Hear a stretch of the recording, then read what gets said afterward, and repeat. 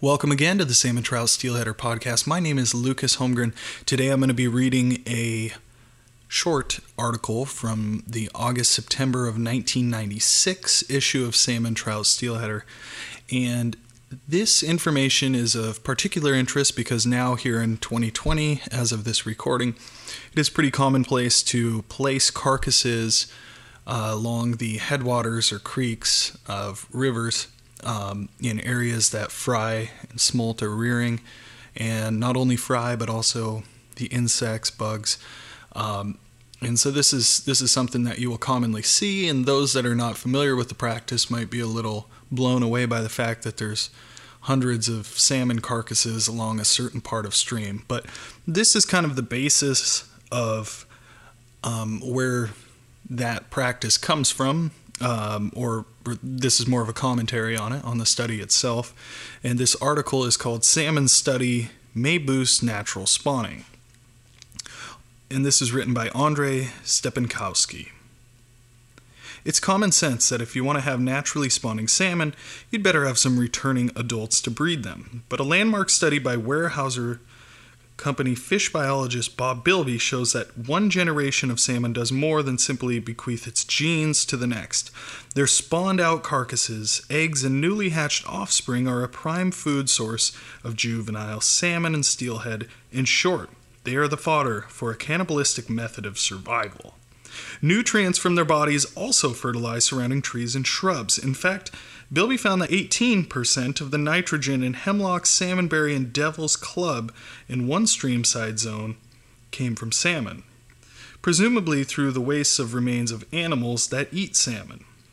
The entire stream and near-water food chain, which starts with a microbial slime, includes insects and rises to include bald eagles, bears, and other mammals, is nourished by their rotting flesh. In farming terms, the salmon bring nutrients back from the sea to fertilize the ecosystem of their natal streams, says Bilby, whose work in the Snoqualmie, Chehalis, and Willapa River basins has been called seminal and incredibly important by colleagues and champions of naturally spawning salmon. Historically, Bilby points out, very few salmon have been allowed to spawn naturally because of intense fishing that has pounded the stocks. One of the implications of our research is that this robs the streams of nutrients and the ability to support and propagate future generations of fish. By taking spawning fish out of streams, fish managers are like farmers who never fertilize and eventually exhaust their soil. This is the kind of thing people have known for a long time, that salmon carcasses make important contributions to productivity. The problem has been quantifying it, which we have been able to do, says Bilby. Traditional emphasis on the nourishing role salmon carcasses play as they break down and feed the lower food chain has missed the direct nourishment carcasses provide for small salmon. Bilby's research has a major bearing on two key issues of salmon management. In large part, as a result of Bilby's work, this fall, Washington State salmon hatcheries will start placing a limited number of salmon carcasses along rivers. And well worthy of note is that this article was written in 1996, so it sounds like this started in 1996 and it surely has continued on to this day. Until recently, the Department of Ecology barred the practice, considering the carcass's source of organic pollution and because some people objected to the smell. Bilby says his research suggests that traditional escapement goals, estimates on how many returning adults are needed to perpetuate salmon runs, are low. You need extra spawners to provide the salmon eggs and newly hatched fry as food in addition to the eggs needed to propagate the species. We're definitely taking a look at the work Bob has done and what it means for escapement goals for wild fish, said Richard Stone, a fish biologist assisting in the development of the state's new wild salmon policy. Bilby's research started in 1991 as a project to trace whether chemical fertilizers were getting into streams. A technique known as stable isotope analysis proved ineffective, however, because the chemical's nitrogen signature was not distinctive enough to track. But Bilby's team found that the nitrogen in salmon carcasses was very distinct and could easily be traced as it was taken up by animals and plants. He found that 20% to 30% of the body mass of insects studied on the Snoqualmie River was attributable to salmon carcasses.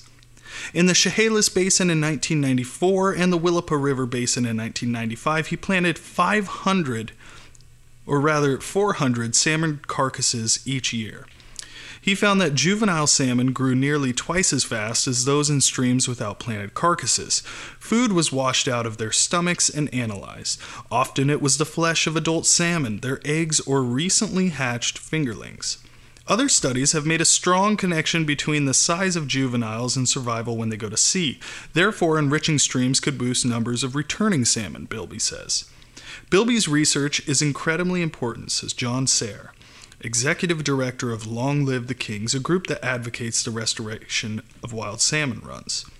We need to allow large numbers of fish back into the watersheds so you have the carcasses. Not only does the next generation of fish benefit, they benefit the eagles, bears, and all the other kinds of critters. They enrich and feed the system.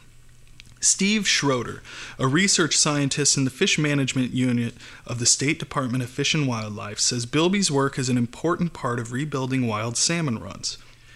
Placing carcasses out there is not everything. There are too many other things that play a role. We have to work at maintaining high freshwater rearing habitat for those fish.